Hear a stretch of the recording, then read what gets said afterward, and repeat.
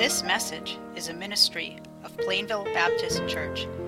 www.plainvillebaptistchurch.org. I want to talk about your place in the coming Civil War.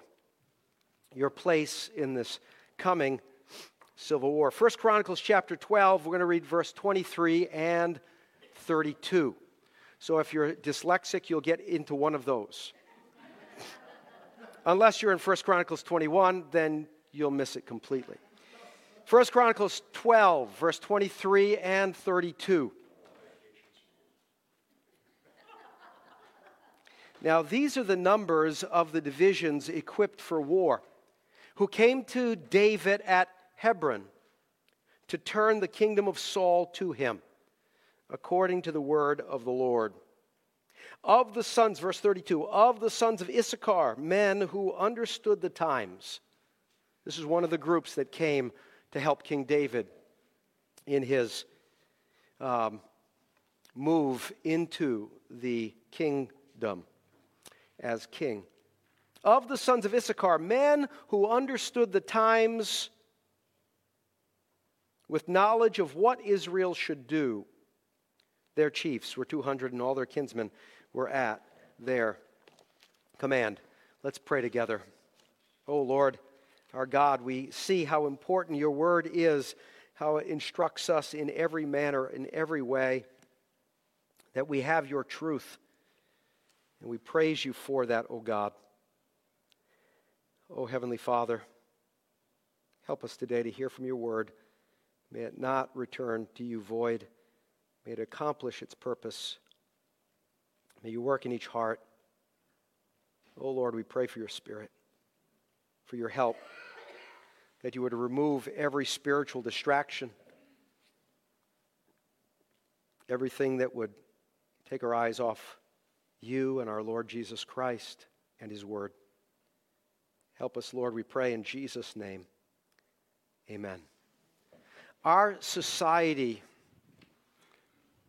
in case you haven't been noticing anything at all going on in the world, our society is fragmented. You can read it in the news. You can see it on TV and internet. You can feel it in the air. The visible marks of this fragmentation is violence.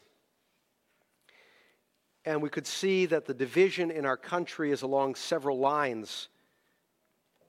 Liberal versus conservative thoughts, or Marxist versus capitalist ideologies, immoral versus moral desires, anarchist versus establishment individuals. And not just in this country. If you're paying attention at all, you can see that it's all around the world. And this is what separates our time in history from every other time in history. We began to see something like this ramping up at the beginning of the 20th century. We had world wars that came into play. And we had people under the throes of dictators, tyrants, who sought to rule the world.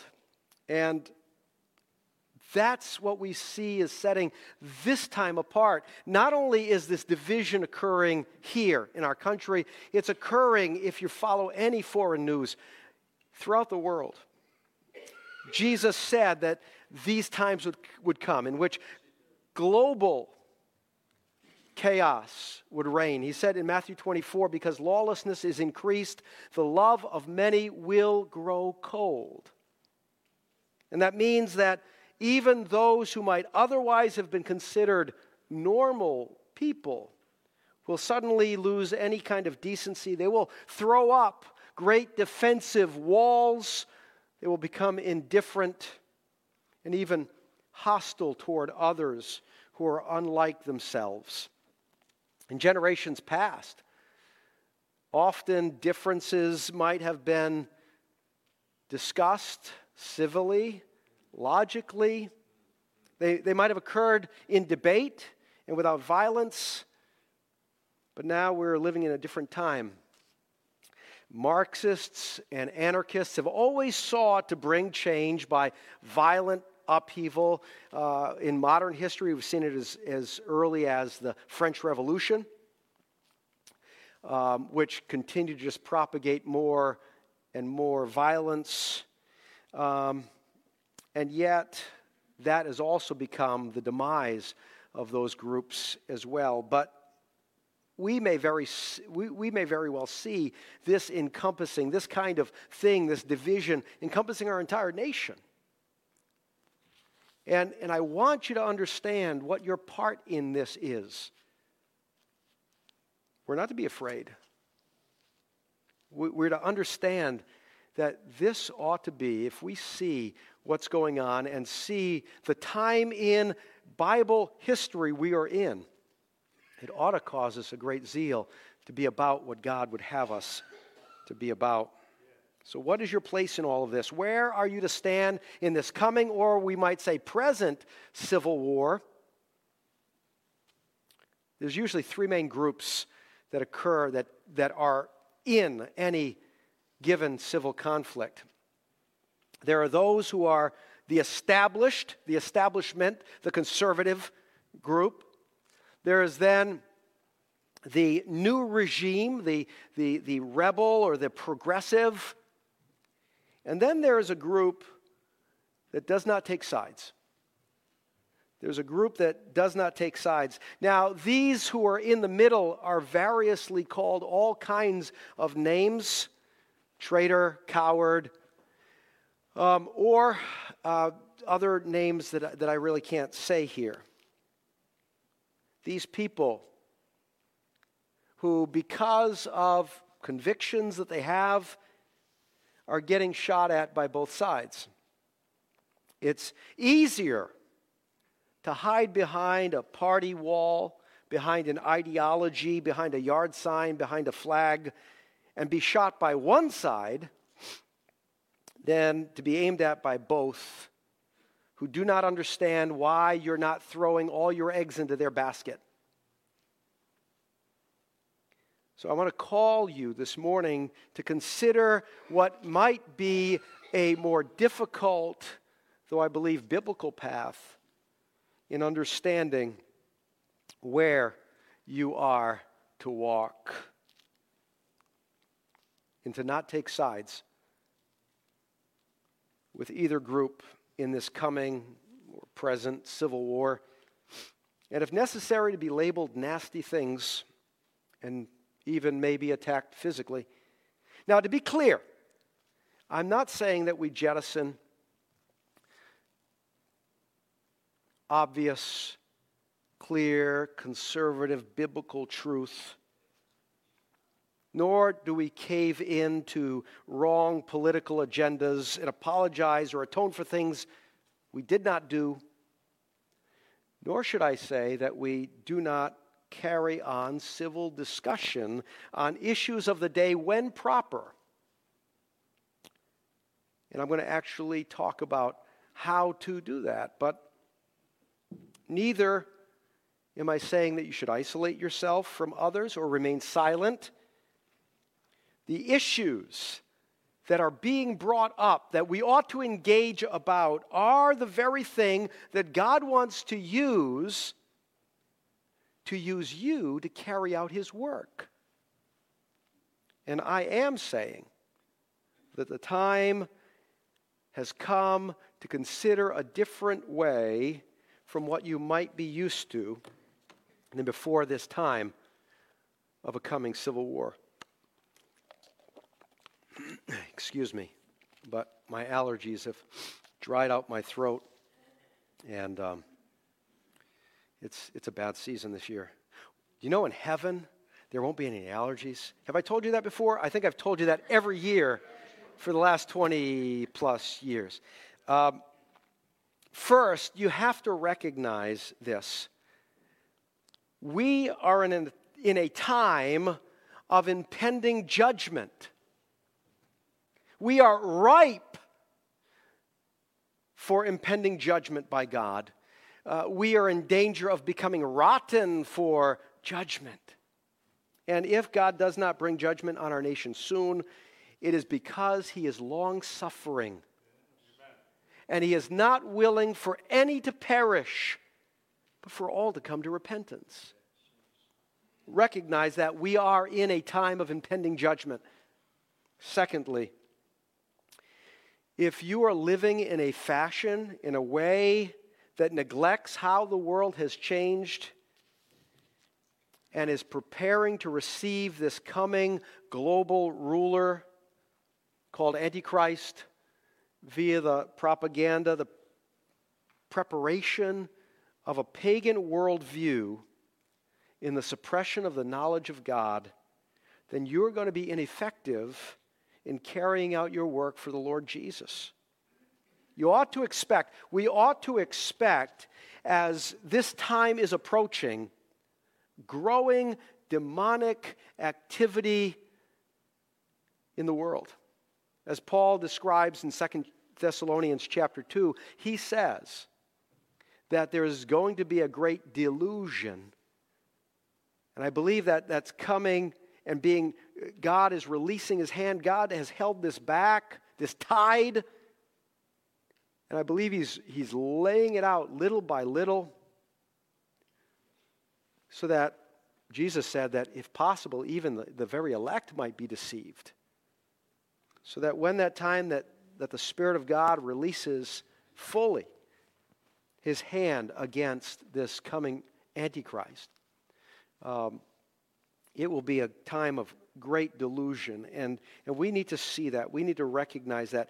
What does it mean we have to do? Number one, Peter says, because the end of all things is near, you ought to be sober in spirit for the purpose of prayer. If we don't ramp up our prayer with the ramped up demonic activity against us, we will fall. More and more will fall into this time of falling away of the church. And if you're to live rightly in this time, you have to understand who you are in Jesus Christ and what that means for you. If you miss this, you will miss your opportunity to glorify God in the times in which you're living. We need to recognize that. So who are you? Who are you? When I say you have to understand who you are, to recognize this.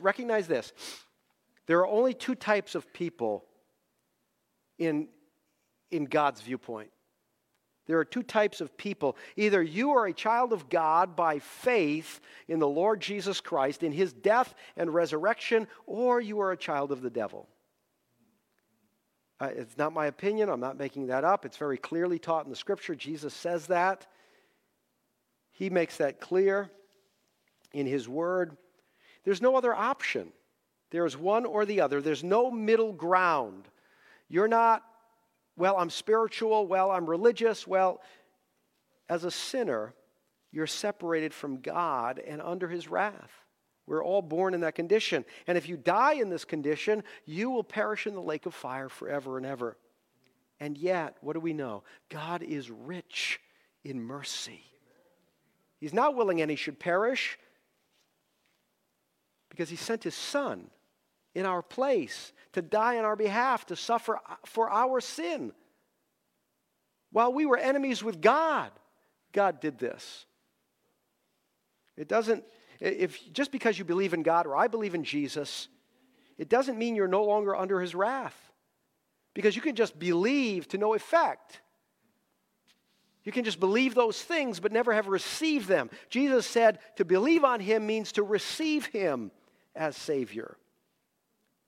God made it clear you have to be born again by the Spirit of God through faith and to be free from this wrath.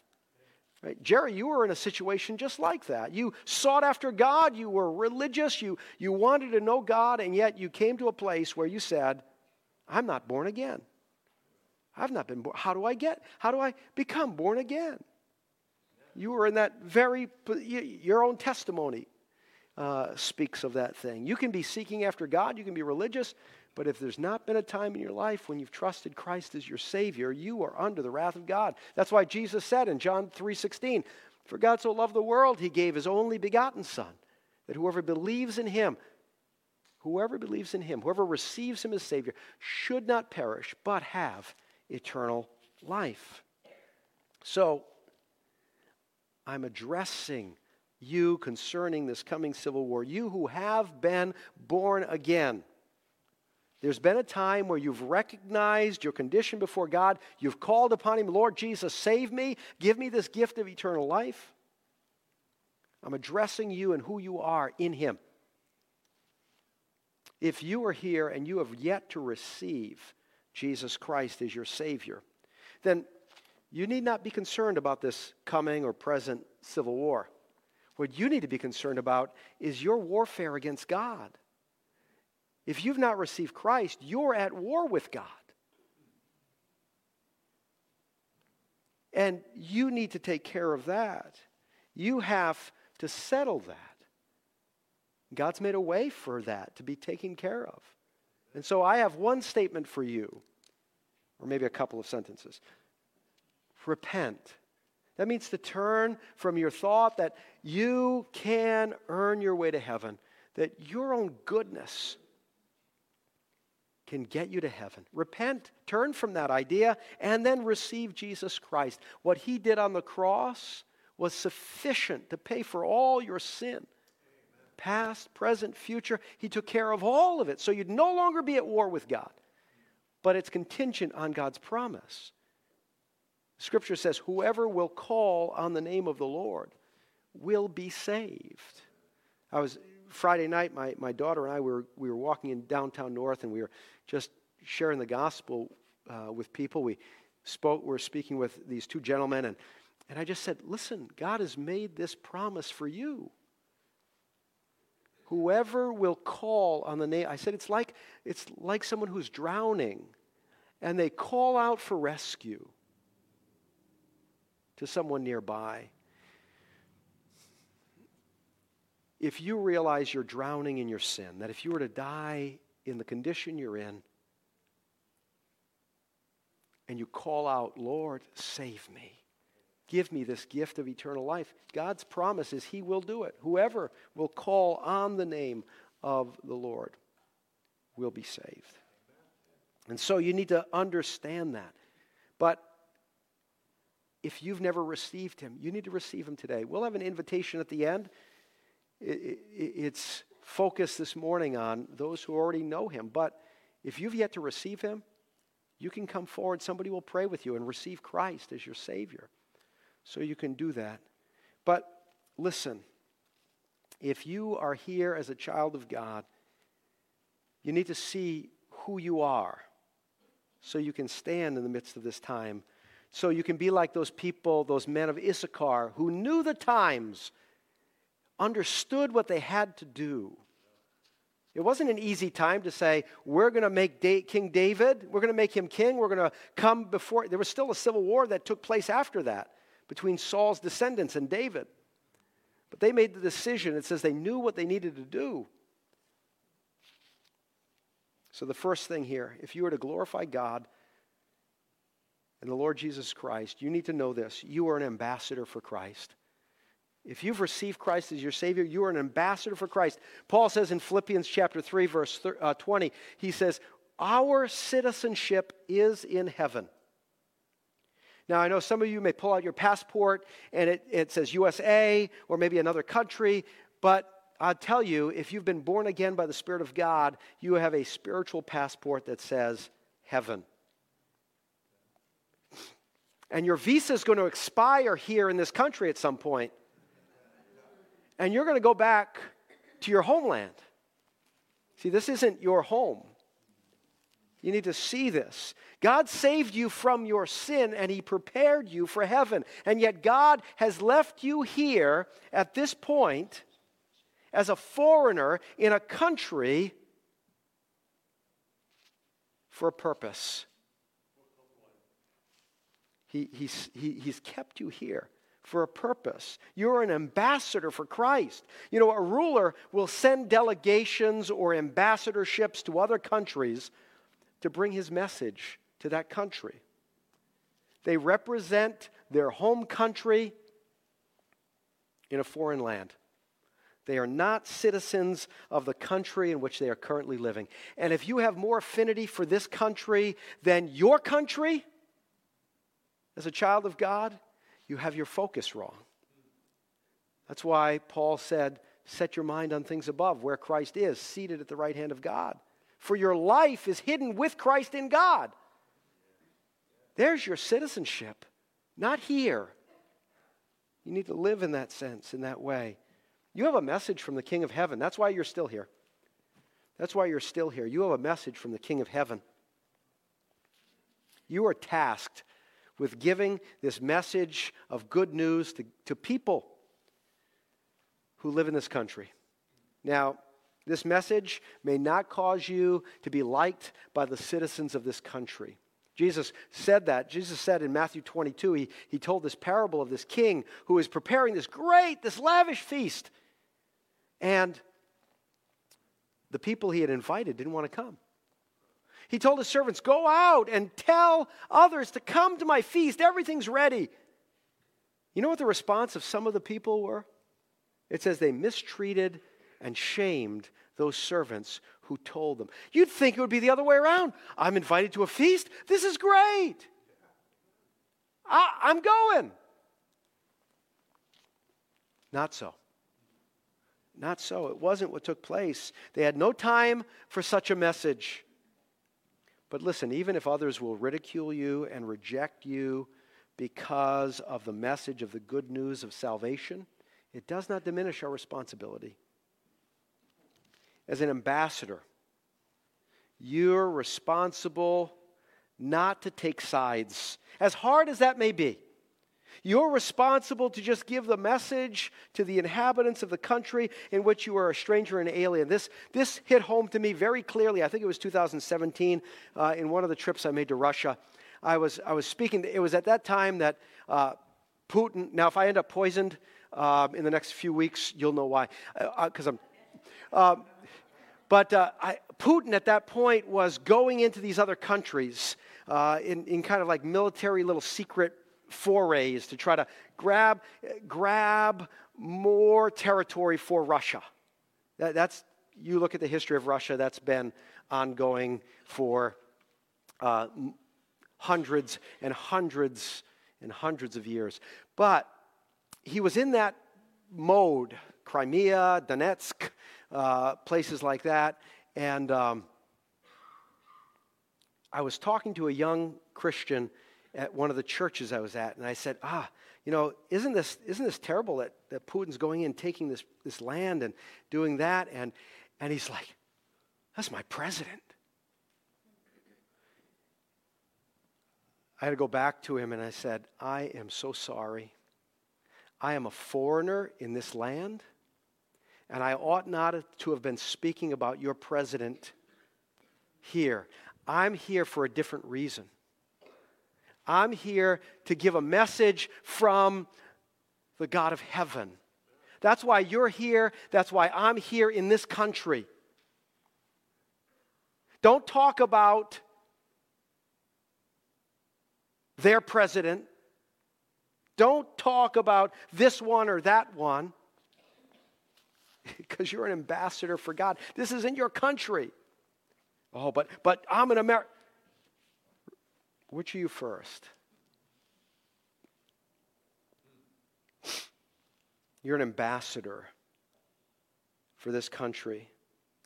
And with this status, God has called you to seek the reconciliation of people to God. That's what Paul says, what Chris read this morning in 2 Corinthians chapter 5.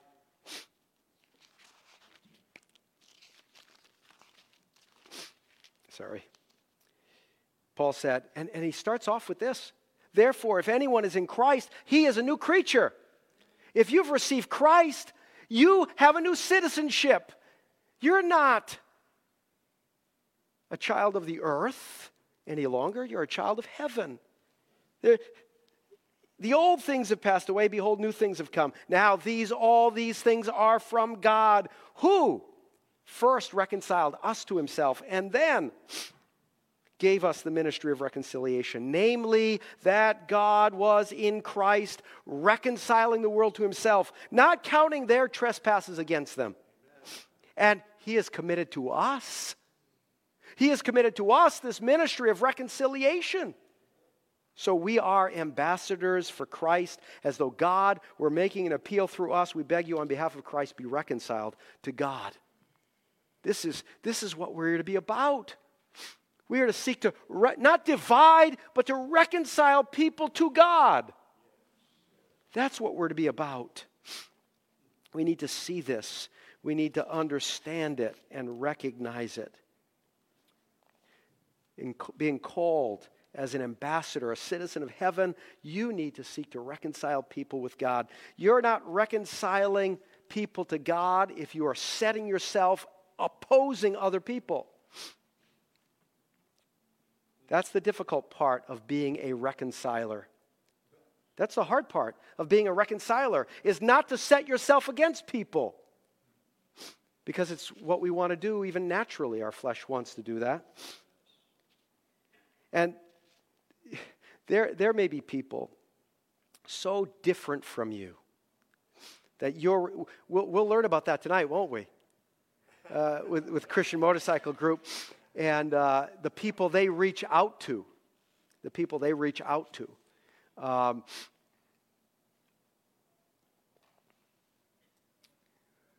We need to see that they may be different people, so different that you may be indifferent toward them or hostile toward them. The Apostle Paul lived in such a situation. He was a Jew. He was sent to Gentile idol worshipers. There could be probably nobody with a greater division between themselves as a Jew and an idol worshiper. It was even painful for Paul sometimes as he went to different places. Excuse me for a second.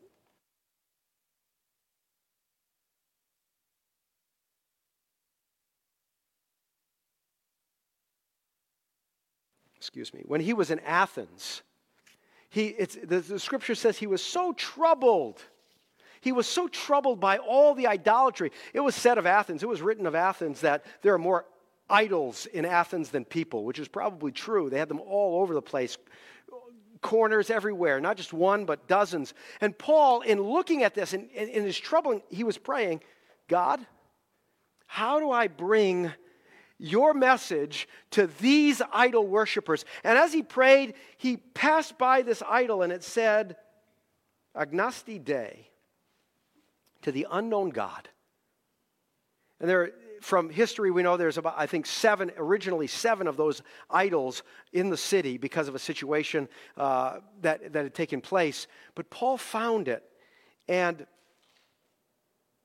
he said, I see you're very religious, you people.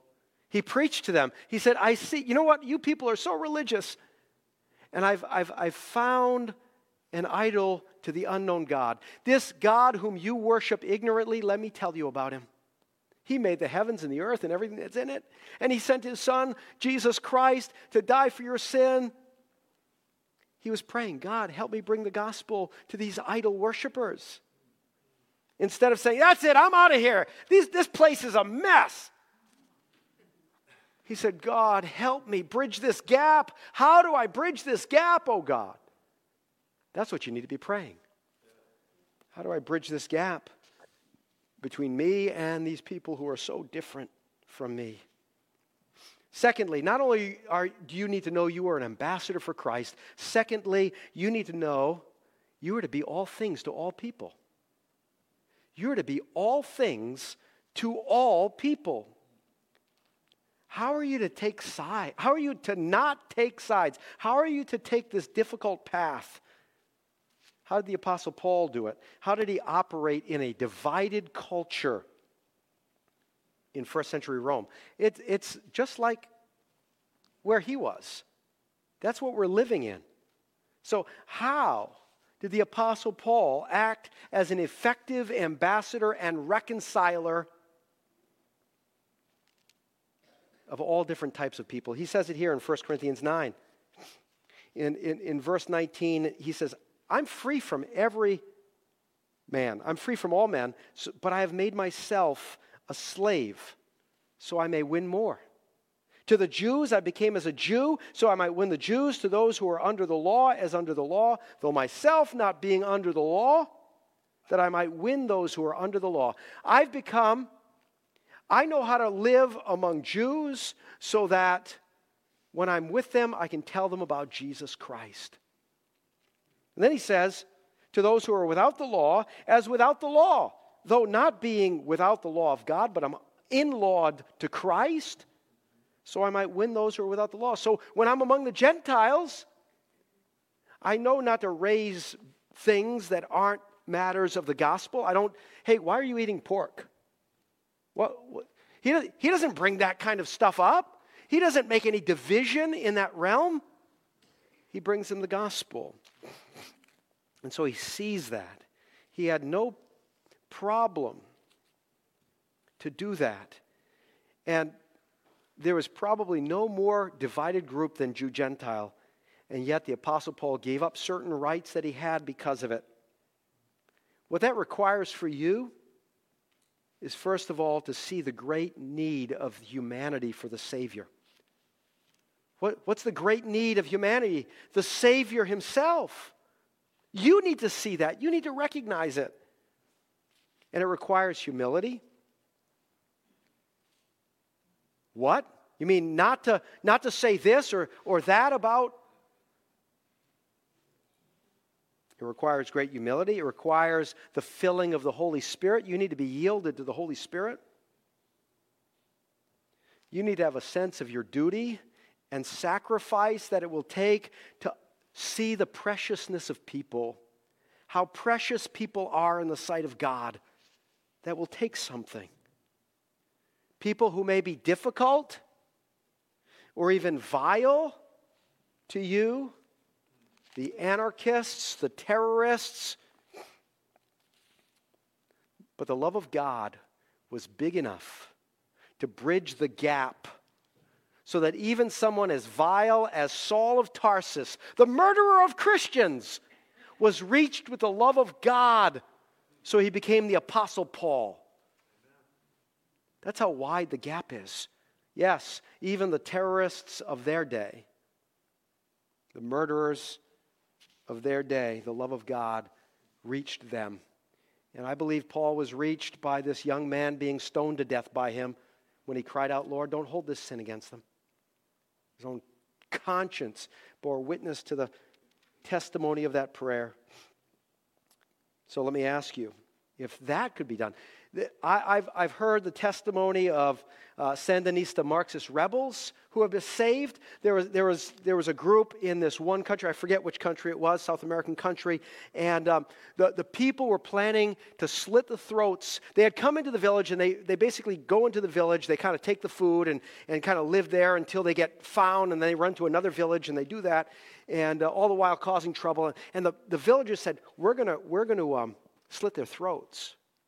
But many of these people were Christians, and the chief, the head person of the village said, no, we're not going to do that. We're going to give them food.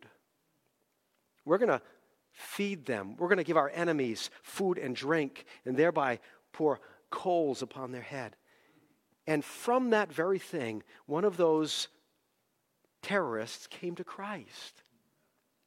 And what about the Muslim terrorists who because of the risk those made to reach them, have come to Christ? Now, God's most likely not calling you to reach such extreme people. But what about that coworker on the other side of the political aisle? What are you going to do to sacrifice for them to show them the love of Jesus Christ? What about that activist who lives next door? With what words of grace are you going to minister the good news to them? Well, you don't understand how offensive that is, what they believe to me. Fine. But in 100 years from now, are you going to say to the Savior, are you going to look the Savior in the face and say, well, Lord, I just separated myself from them because I couldn't stand what they thought. I couldn't stand what they believed in. Lord, I know you put them in my sphere of influence in my life, but I rejected that because I wouldn't humble myself to share your love with them, you who died for them.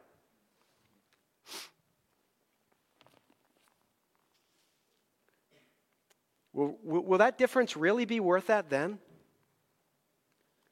Will that difference really be so big then that kept you from sharing the gospel with them? The Apostle Paul gave up certain rights, certain things in order to minister the gospel to more people. What about you?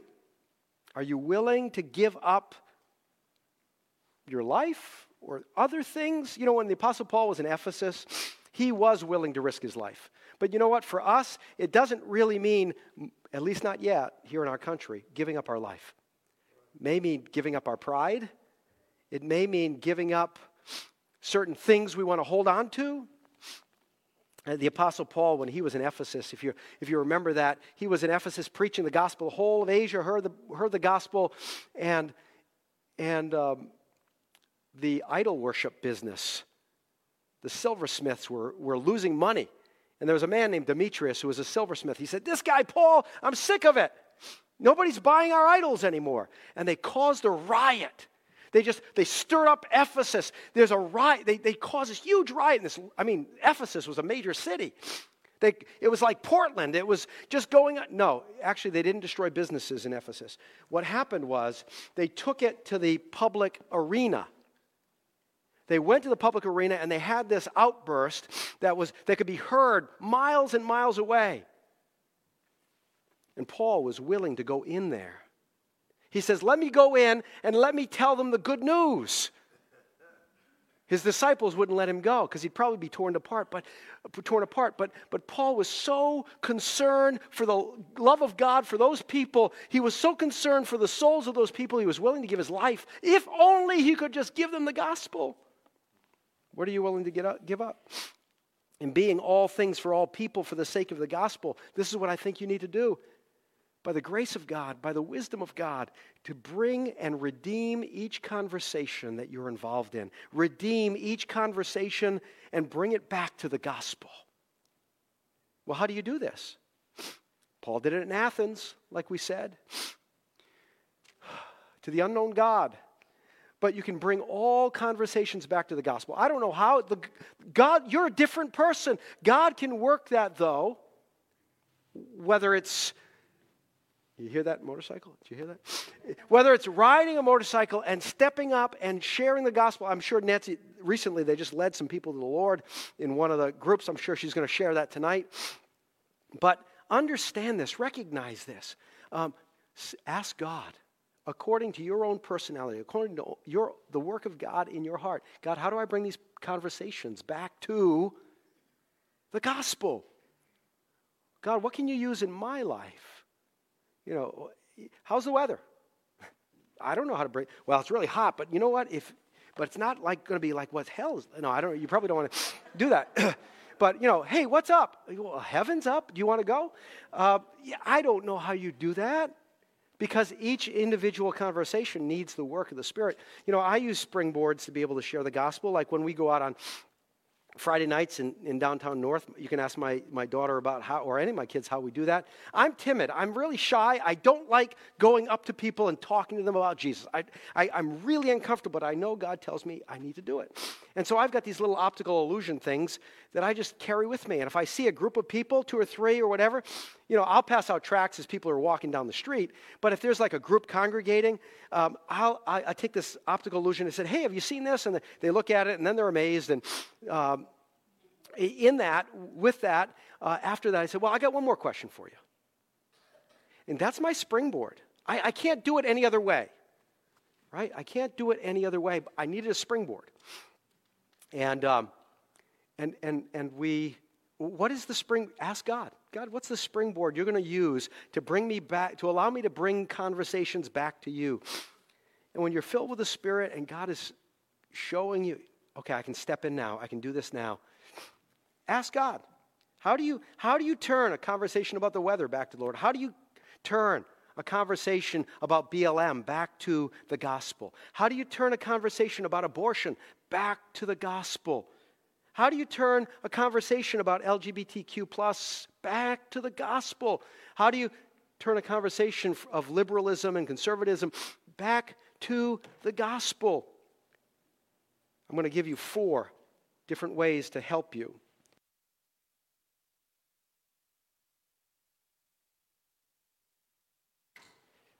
Excuse me. 4 different ways that you can think of to bring that back. And these aren't like do this and then this. It's reminders for us. Number 1, don't get so caught up in a discussion of the issue that you forget the issue. A lot of times we're talking about an issue that's close to our heart. We forget about the issue of the gospel. We get so wrapped up in that issue. We want to be right. We want to. So secondly, about that, don't try to win the argument as much as even giving ground for the sake of giving out the gospel. Okay, I'll give that to you. So if that's true, I'll give that to you. I don't care. But let me ask you, what has God done in your heart? What's God showing you now because of the law that He's written? Give ground to go back to the gospel. Oh, but I was told by an older, wiser Christian in that, we would go out to Boston and try to share the gospel and do the sketch boards and that. But usually we get engaged with somebody at some point wanting to talk about evolution or abortion or or the Bible, that it's true, it's God's word. And man, I want to win those. And this older, wiser Christian said, listen, it's a matter of pride that you want to win that. You're not here to win that. You're here to win that soul. You're here to give the good news so that God's Spirit can bring them to Himself. So don't try to win the argument. Don't get caught up in the discussion of the issue so you forget the issue.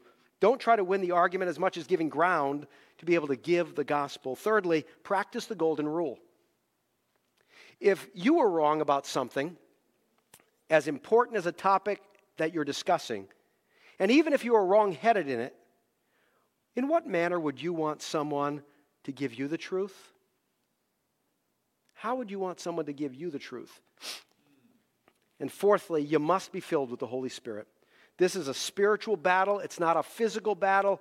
We need to be putting on the armor of God, praying on the armor of God, because if not, you will not be actively engaged, effectively engaged, if you don't take up the armor of God all the time. You will miss those opportunities, as I do often.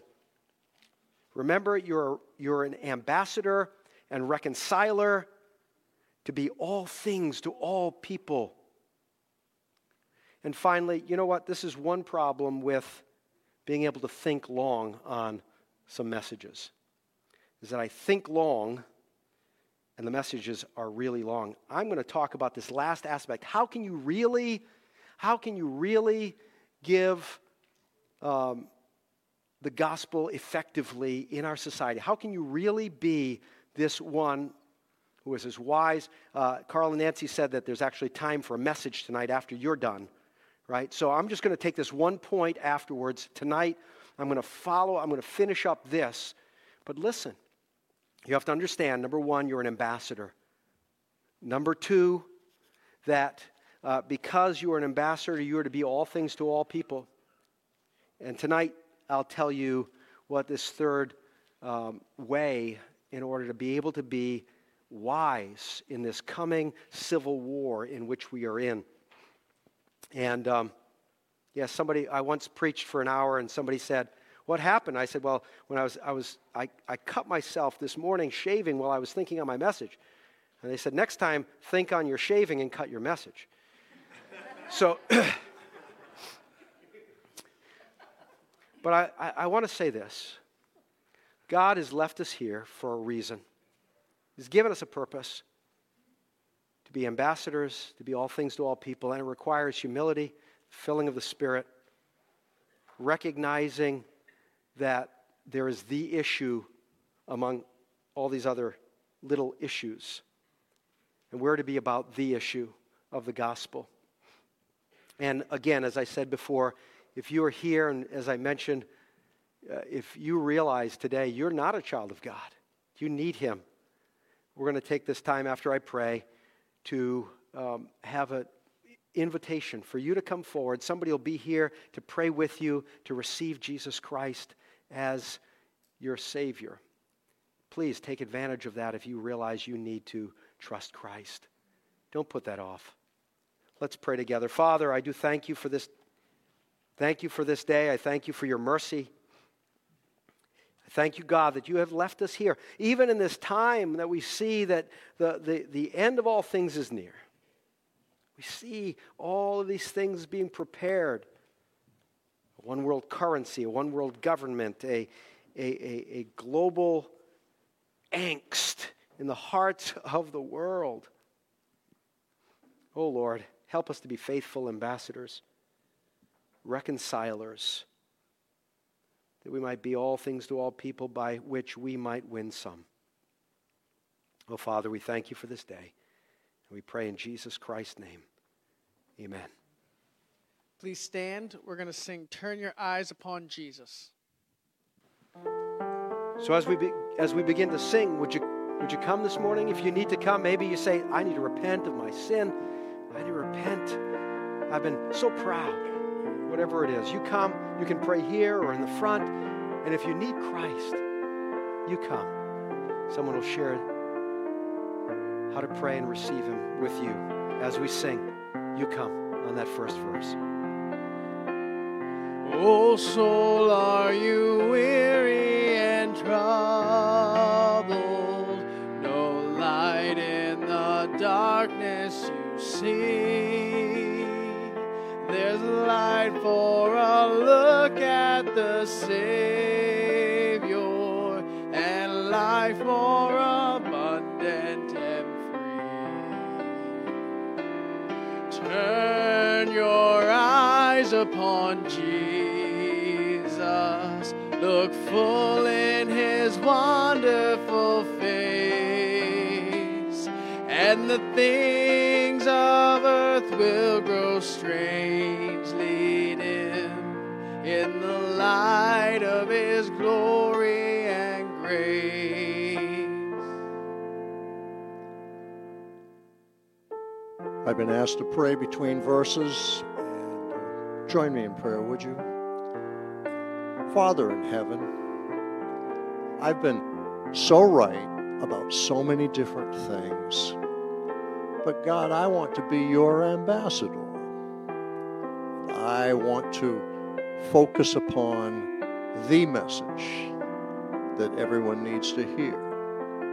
And Father, I want to be whatever it is I need to become for whatever someone needs in order to be able to hear.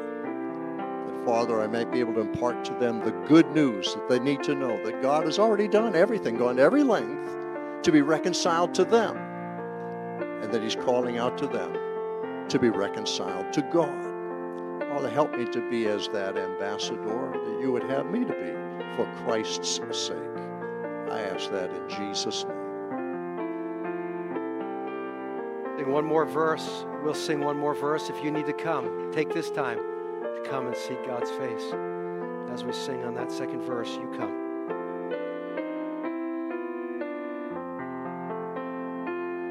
Through death into life everlasting, He passed and we follow Him there.